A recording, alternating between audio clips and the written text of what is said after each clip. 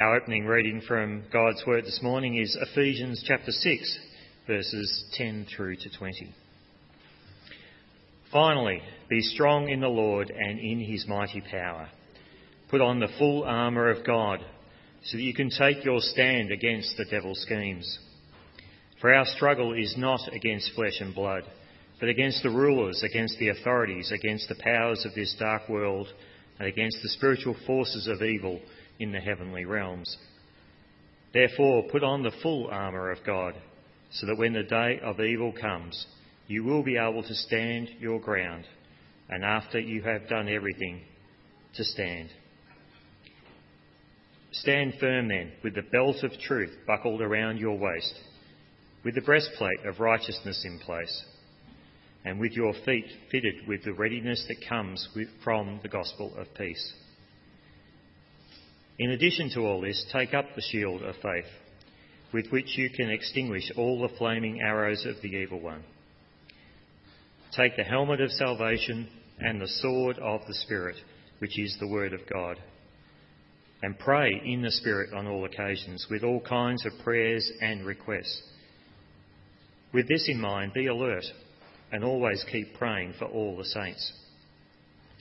Pray also for me, that whenever I open my mouth, words may be given me, so that I will fearlessly make known the mystery of the gospel, for which I am an ambassador in chains. Pray that I may declare it fearlessly, as I should. Praise be to God for his word. Our second reading is from Nehemiah, chapter 4, from verse 15 to 23.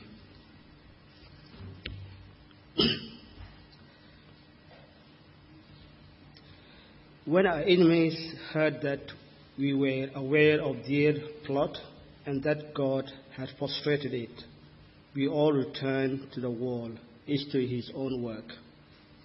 From that day on, half of my men did the work, while the other half were equipped with spears, shields, bows, and armor. The officers posted themselves behind all the people of Judah who were building the wall. Those who carried materials did their work with one hand and held a weapon in the other.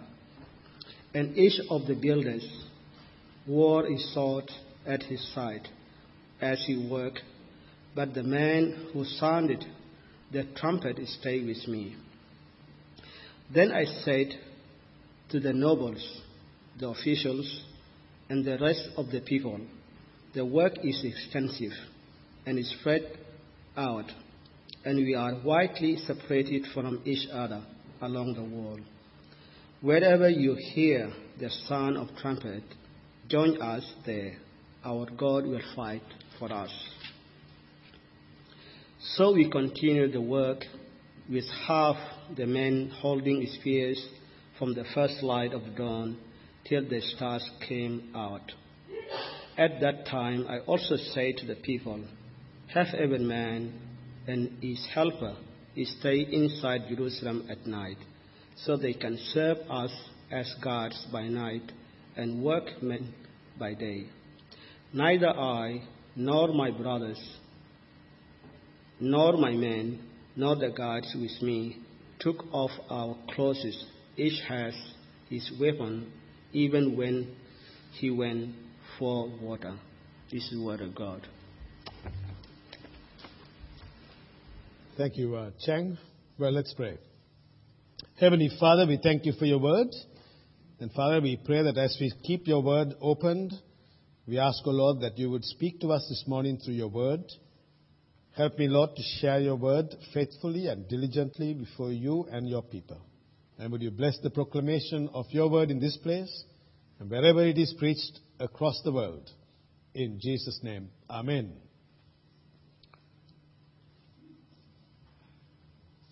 Well, friends, battling and building. Well, that's what we're going to look at this morning as we follow our series in the book of Nehemiah. If you're visiting here with us this morning, we've started a series of sermons, talks on the book of Nehemiah at our morning services, evening services. We're going through the Sermon on the Mount.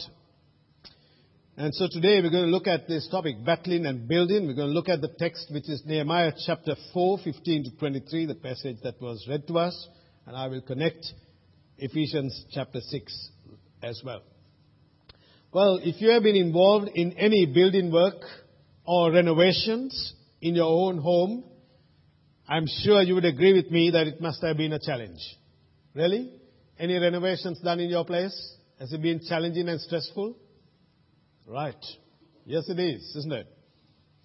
Building work is always challenging. As we go around our streets, I see builders out there. Properties are brought down and new buildings are put up. And the work is going on very fast.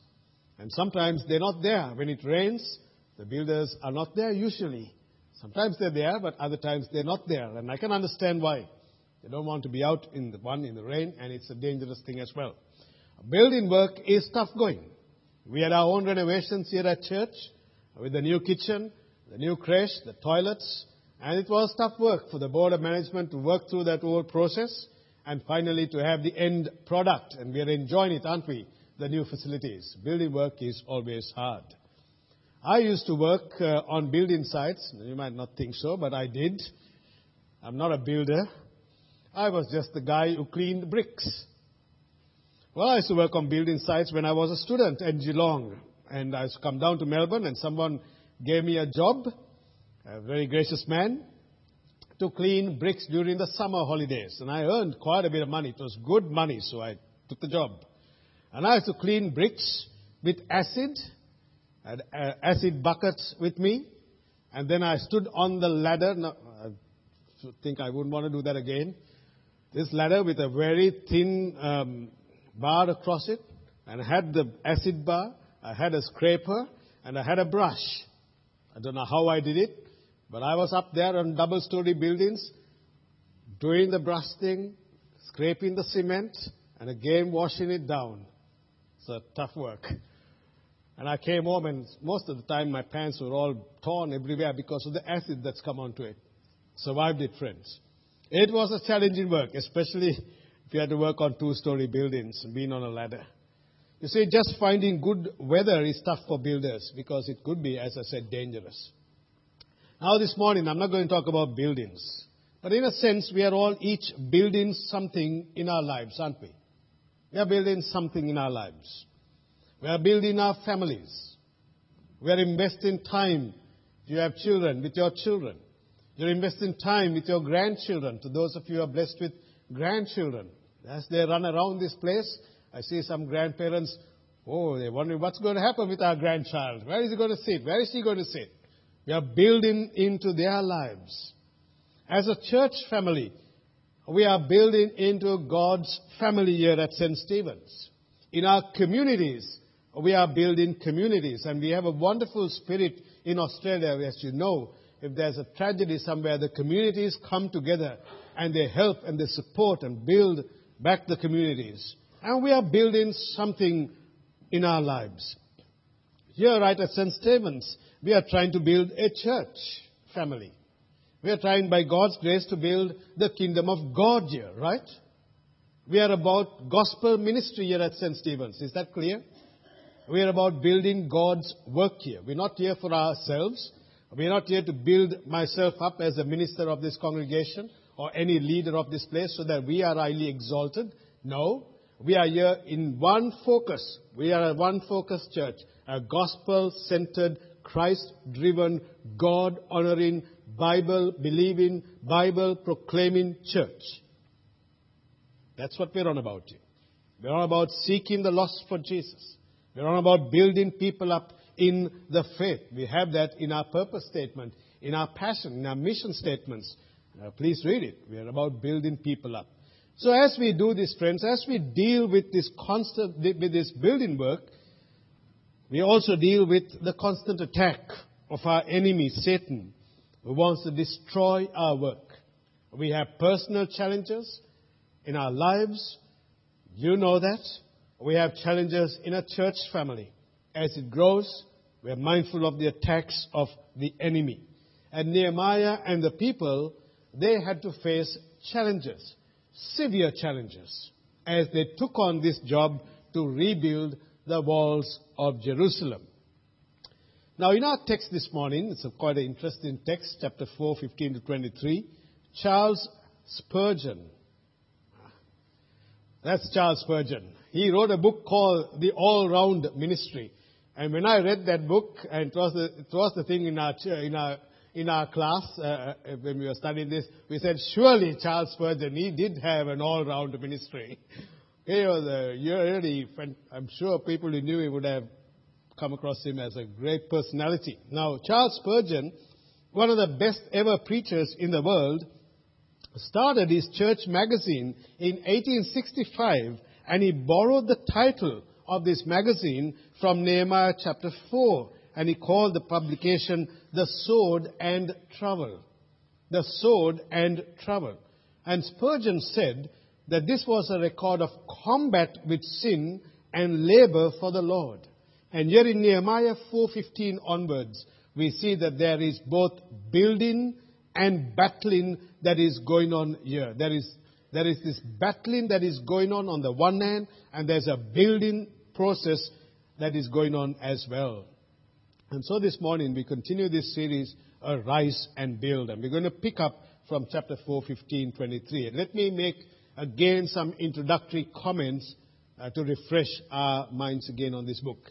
You see, Jerusalem was a very important city because it was connected to God's name. It was connected to God's reputation on earth. It is where God's people lived and worshipped the Lord. They were to be a city that shone forth to the other cities of the world as the witness of God. And when the Babylonians attacked Jerusalem, they destroyed the walls and they encircled the city. And King Nebuchadnezzar tore down the walls, burned the gates. And this made God's people vulnerable. Life was not secure in the city.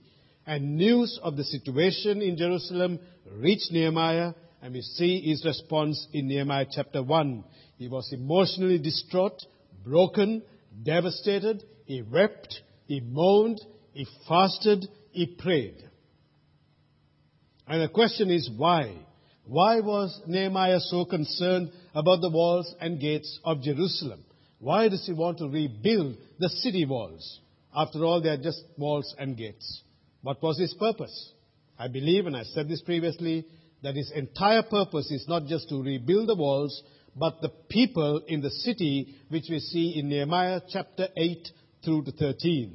And this building project is designed to rebuild God's people, to bring back worship, to bring back praise, to bring back the witness of God.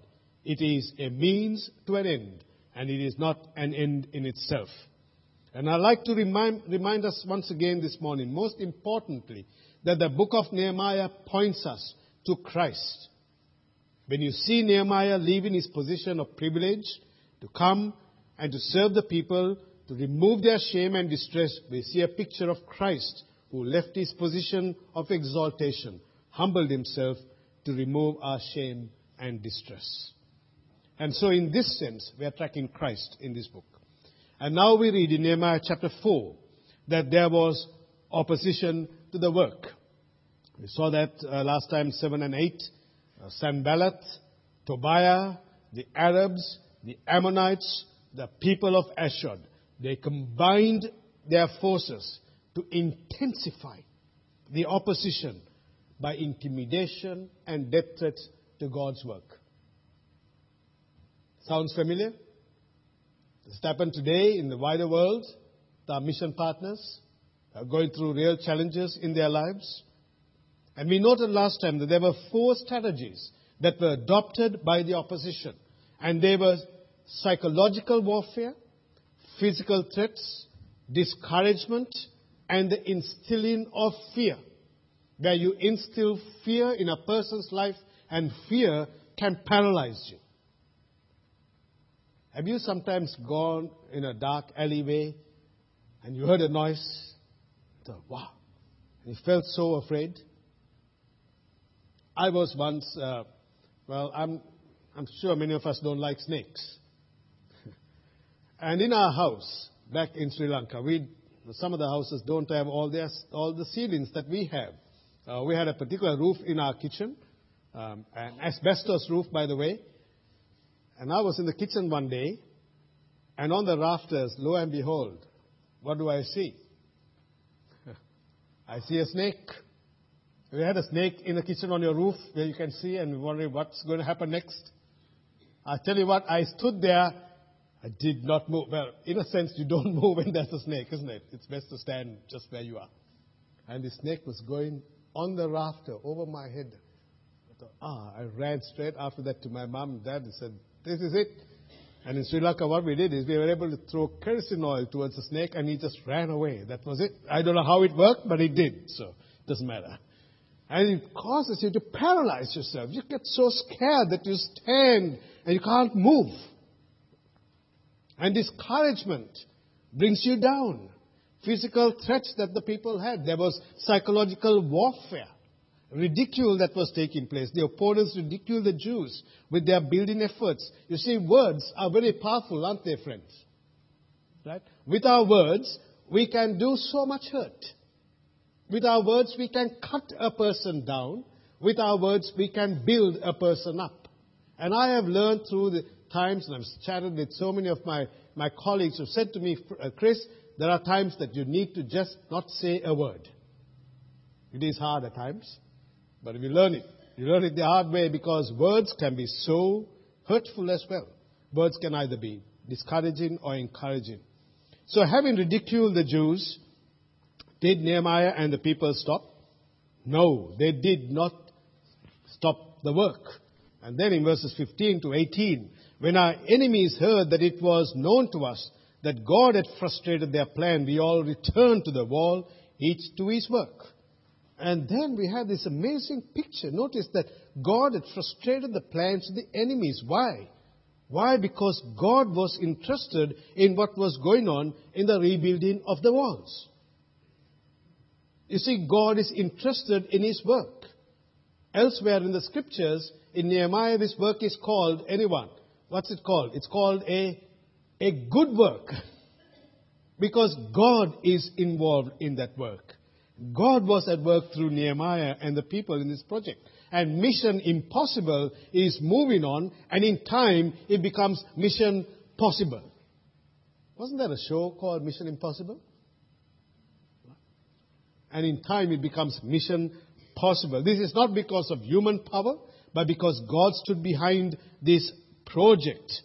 Because Nehemiah recognized this. In fact, in Nehemiah chapter 2 and verse 20, he said, I answered them by saying, the God of heaven will give us success. Notice Nehemiah's view of God. He says that the God of heaven will give us success. And he has a strategy now. He divides the people into two groups. One that was working, and the other one that was ready to fight. I was trying to picture this for a moment. Just try and picture it in your mind. What would it have been like? All these thousands of people, they got their trowel on the one hand, they're working, and they got a sword, and they got a spear, and they're doing the work. It's an incredible sight, isn't it? To see it. Just imagine that. And what are they doing? They are guarding, they are working, they are battling, and they are building. From that day on, verse 16, if you have your Bibles open, from that day on, half of my servants worked on construction, and half held spears, shields, bows, and coats of mail. And the leaders stood behind, and the whole house of the whole house of Judah, who were building on the wall. You see, one is working, the other is ready to fight. They are staying at it. See, those who carried burdens, verse 17b, were loaded in such a way that each labored on the work with one hand and held his weapon with the other. And each of the builders had his sword strapped at his side while he built. The man who sounded the trumpet was beside me. So there was a trumpeter there as well. You see Nehemiah's organization. He's worked it out. They are there and they are working, ready to fight. They are staying at it. He devised a plan. The man who sounded the trumpet was beside Nehemiah. He had the trumpeter in place. And then verses 19 and 20, I said to the nobles and to the officials and to the rest of the people, the work is great and widely spread, and we are separated on the wall, far from one another. In the place where you hear the sound of the trumpet, rally to us there. God will fight for us. Where is Nehemiah? He's with the trumpeter. Safe place to be. And when the trumpeter trumpets, he says, rally to us. Come. We're going to get ready for battle here. And he addressed the nobles and officials and the rest of the people. Words of encouragement. In verse 19, and I said to the nobles and the officials and the rest, the work is great. It is a great work.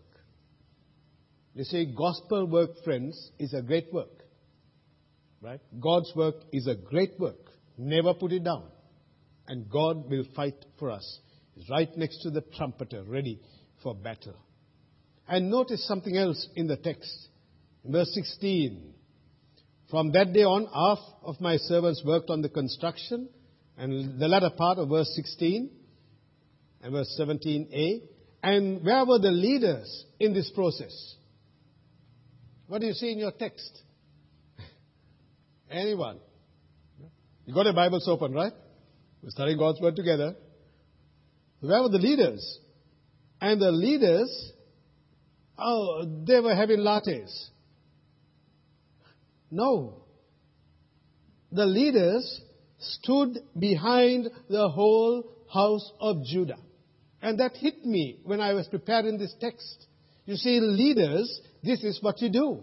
You stand behind the people of God and you support them and you encourage them in the good work that God is doing. You see, that's what we are called to do as leaders. Yes, we admonish, correct, and everything else. But at the end of the day, friends, the leaders stood behind the people of the house of Judah who were building. And they didn't just stand by. It was a collective representation of we are supporting the work that is going on because it is a good work. You see, David rushed to Goliath. Nehemiah's people went to the wall. If they attacked, they were to go to the trumpet. And the people would be there. And the leaders would be there. And notice something, friends. Now you will know who aren't leaders by title and leaders by action. You see, there is no status here, is there? You see, leaders by action and leaders by title, two different things. You see, we can be leaders of title. And we keep the title and the status. But what do people see? They see actions. They see you at work. They see leaders who are willing to go down to their level. Leaders who are willing to wash the feet of others, just like Jesus did, the servant leader who washed the disciples' feet. You see, that is what we see here, isn't it? The leaders led the people, and the leaders stood behind. This is leadership, friends. The leadership stood behind and was strong for Nehemiah. They stood behind the work. They had caught the vision. And they trusted the God of heaven to give them success. And Nehemiah says this in verse 20. Our God will fight for us. Who stands behind this work? Who stands behind this church? I am missing someone who would have already answered. We know she's not here this morning. Friends, who stands behind the work of the church? The Lord stands behind the work of the church. Thank you. Right? The Lord stands behind the work of this church. Yeah? Otherwise, we won't exist. Our work will come to absolutely zilch. It will come to absolutely nothing. If the Lord doesn't stand behind the work of this congregation, we can achieve nothing. Yeah? Because by our strength, we're just gone. We're here today and gone tomorrow. Might be not here even tonight. But the Lord stands behind this work. And this is what gives me confidence as a minister, as a pastor, to see and to know always. I remind myself always that the Lord stands behind His church. That's a great comfort for us, friends. And so we labored at the work, 21 to 23. Half of them held the spears. I also said to the people, verse 22, at that time, let every man and his servant pass the night within Jerusalem, that they may be on guard for us night and may labor by day. So neither I nor my brothers, nor my servants, nor the men of the guard Verse 23, who followed me, none of us took off our clothes. Each kept his weapon at his right hand. For 52 days, this is what Nehemiah did. That work that went on. They're at it. They want to finish it. It's a 24/7 work. Sacrifice was made, and they were stepping out. J.I. Packer has written an excellent commentary on Nehemiah. It's called A Passion for Faithfulness. And this is what he says in respect to these chapters. Let me quote him. Nehemiah chapters 4 through to 6 is nothing more than spiritual warfare. And Nehemiah's real opponents, lurking behind the human opponents, critics and grumblers who occupied his attention directly, was, who is it? Satan.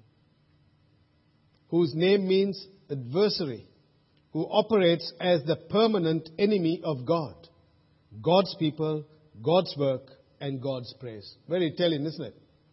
It's very clear there. Writing further, Packer states this: Satan is a hater, is a wrecker, and a destroyer, and only when he is ruining God's work in individuals and communities is he happy. At the growth group on Friday morning, there's one lady who said to me, Chris, we are praying a lot. And there's a godly lady, she said to the group, but we are not praying that God will destroy the work of Satan in our church. What godly words from a saintly lady. And she says to me, she is praying that Satan will not get a foothold in the gospel work of this church. Some of you in the growth group, you will pick up what was said. And how true is that? That Satan, look at what Packer says. Satan is a hater, he's a wrecker, he's a destroyer, and only when he is ruining God's work in the lives of individuals and communities is he happy. So are we going to let Satan be happy? No. No. And I need to ask myself, and you need to ask yourself, what part am I playing? Let Satan not get a foothold in my life so that I will be a distraction in the lives of others. Let us never be an instrument in that sense for Satan's work. Always we need to check our lives and our actions and our words and support gospel ministry for his glory, not for ours. You see, the Bible speaks of Satan this way, doesn't it? The ruler of this world, the God of this world, the prince of the power of the air, the cosmic power over this present darkness. That's a description of Satan. In the Bible, he is named in a variety of ways. He is a slanderer who turns truth into lies. He is an accuser, accusing God's people. He is an enemy, the dragon, the murderer, the father of lies, the destroyer. He's like a serpent that can bite us when we least expect it. His serpent-likeness is his sneakiness. It's like a snake that comes from behind, and before you know it, it's ready to pounce on you. I've seen snakes, and I'm only saying some of the snakes that I've seen back home. I've seen the cobra. Right? I've seen them. I've seen snake dancers do all those things with those snakes. And you see, where the moment his hood becomes big, he's ready to strike. But it comes from behind. Before you know it, it's there, ready.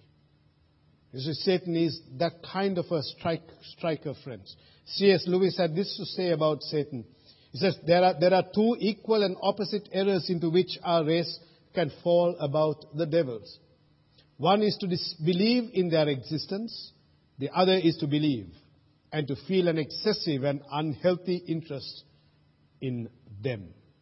You see, he's a formidable enemy. He's an enemy who is at work. Satan is in opposition to God's work.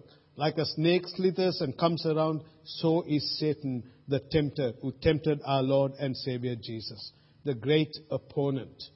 You see, church leaders and the congregation are vulnerable to Satan's attacks within the church. Let's not fool ourselves. I'm just alerting you to it. We are vulnerable to his attacks. Satan will seek to destroy the church's life and ministry. I think people tend to think in terms of extraordinary when we think about the devil. And the New Testament pictures the devil not mainly as doing something extraordinary, but as doing something very ordinary. Deadly, horrible arrow shooting at our hearts to bring us down. As the church progresses in Christ, friends, let us be mindful of his schemes to destroy God's work by causing all kinds of chaos. Paul warns the Corinthian church with these words, says this, part of that, the text, so that we would not be outwitted by Satan, for we are not ignorant of his schemes. The Puritan William Gurnall was fond of saying this, where God is on one side, you may be sure to find Satan on the other side. So he's an adversary. If you are a Christian, by this I mean you've trusted Jesus, then you're in spiritual battle. You're on the battlefront. Now, if you choose to go to the bench and take a rest, if you're on the sidelines, take time off from playing the game, from playing the field, then Satan will leave you alone. If you say no to the battleship and yes to the cruise ship, he'll just wave you goodbye. Because you're in the cruise ship. You're not in the battleship. But if you're in the battle, then you will be engaged in warfare, spiritual warfare. It may be mental, it may be emotional, it may be psychological, it may be physical, but the adversity will be there. Forget about Sanballat, forget about Tobiah. There will always be Sanballats and Tobiahs. And you need to know who is behind Sanballat and Tobiah. We don't wrestle against flesh and blood. We don't wrestle against the Sanballats and Tobiahs of this world. We wrestle against principalities, powers of darkness, against the evil one. And don't underestimate, but don't also overestimate his power, because our Lord stands behind us. In Ephesians chapter 6, for we do not wrestle against flesh and blood, but against the rulers of darkness, authorities, against this cosmic power. And so Paul says in Ephesians 6, Ephesians 6:10, finally be strong in yourself? No. To be strong in the Lord. And he says, put on the armor of God. So that when the attacks come, you will be able to stand. Have you put on the armor of God? You got the shield, the helmet, the breastplate. You ready? You got the sword. Our weapons are not the swords and guns, friends. Our weapons is the word of God. We have spiritual weapons. We don't stand with knives and guns around this building doing work. Our work is a spiritual work. Remember, our God is an awesome God. And as I wind up this sermon this morning, let me say this. Our great and awesome God indeed came to earth at Christmas. Our God will fight for us. We stand on another side, 2,500 years later, when our great Savior, our great God, our awesome God, came to earth Christmas next month, next Sunday. Well, not Christmas Day, but December. Right? We'll have the Christmas tree. We'll have lots of things, Christmas carols going wrong all over the place. Our great and awesome Savior indeed came to earth. He came to earth, and on that very first Christmas, as a babe whose name is Jesus, he lived a perfect life. And at the cross, he defeated Satan. Jesus has put a chain on Satan. He has bound the strong man. Now we go plunder his house. Therefore we will not fear him. Now that doesn't mean I don't know that he is greater than me, but greater is the one who is in me than the one in this world. Because our God is in us through his Holy Spirit. Have we forgotten the work of the Holy Spirit, friends? Where is the Spirit of God? the Holy Spirit, the great Spirit of God, the great Comforter, the Paraclete, the one who is described in the Scriptures as dunamis, dynamite, is the Spirit of God in us. That when Satan comes, it's the Spirit of God that fights those battles. And I want to pray, friends, that we as a church here at St. Stephen's will continue to be a Spirit-filled church. Christ has won the victory at the cross. Remember, the Lord fights for you and He fights for me. The battle is on, but Jesus has won the battle. So, friends, this morning, we must stand up for Christ. We must go on with His work. We are His instruments. Here we are present, we are ready. The prayer we call upon the Lord. Lord, we are not able to win this spiritual battle, but we call upon You to strengthen our hands, to do the work that You have called us to do until this earthly life has come to an end. Because one day, you and I will be no more. Right? There'll be in 30 years, 40 years' time, unless Christ comes before that, 50 years' time, there'll be a different congregation here. There'll be a different guy preaching from here. God's work will continue. You and I will be no more. But the life that He's given us to live now, how are you living that life? Are you in the building work, God's work? Or are you not? Amen. Father, we thank You. We thank You that You are working in our hearts and lives. Father, we pray for Your grace upon our lives. Forgive us, Lord, for our sins. I pray Your rich blessing upon every person here this morning and for our precious families wherever they may be, Lord. Father, that You would do a great work in our lives. As we build our lives on Christ, as we build Your church here, Lord, may we stand strong and stand up in Christ alone. In Jesus' name, amen.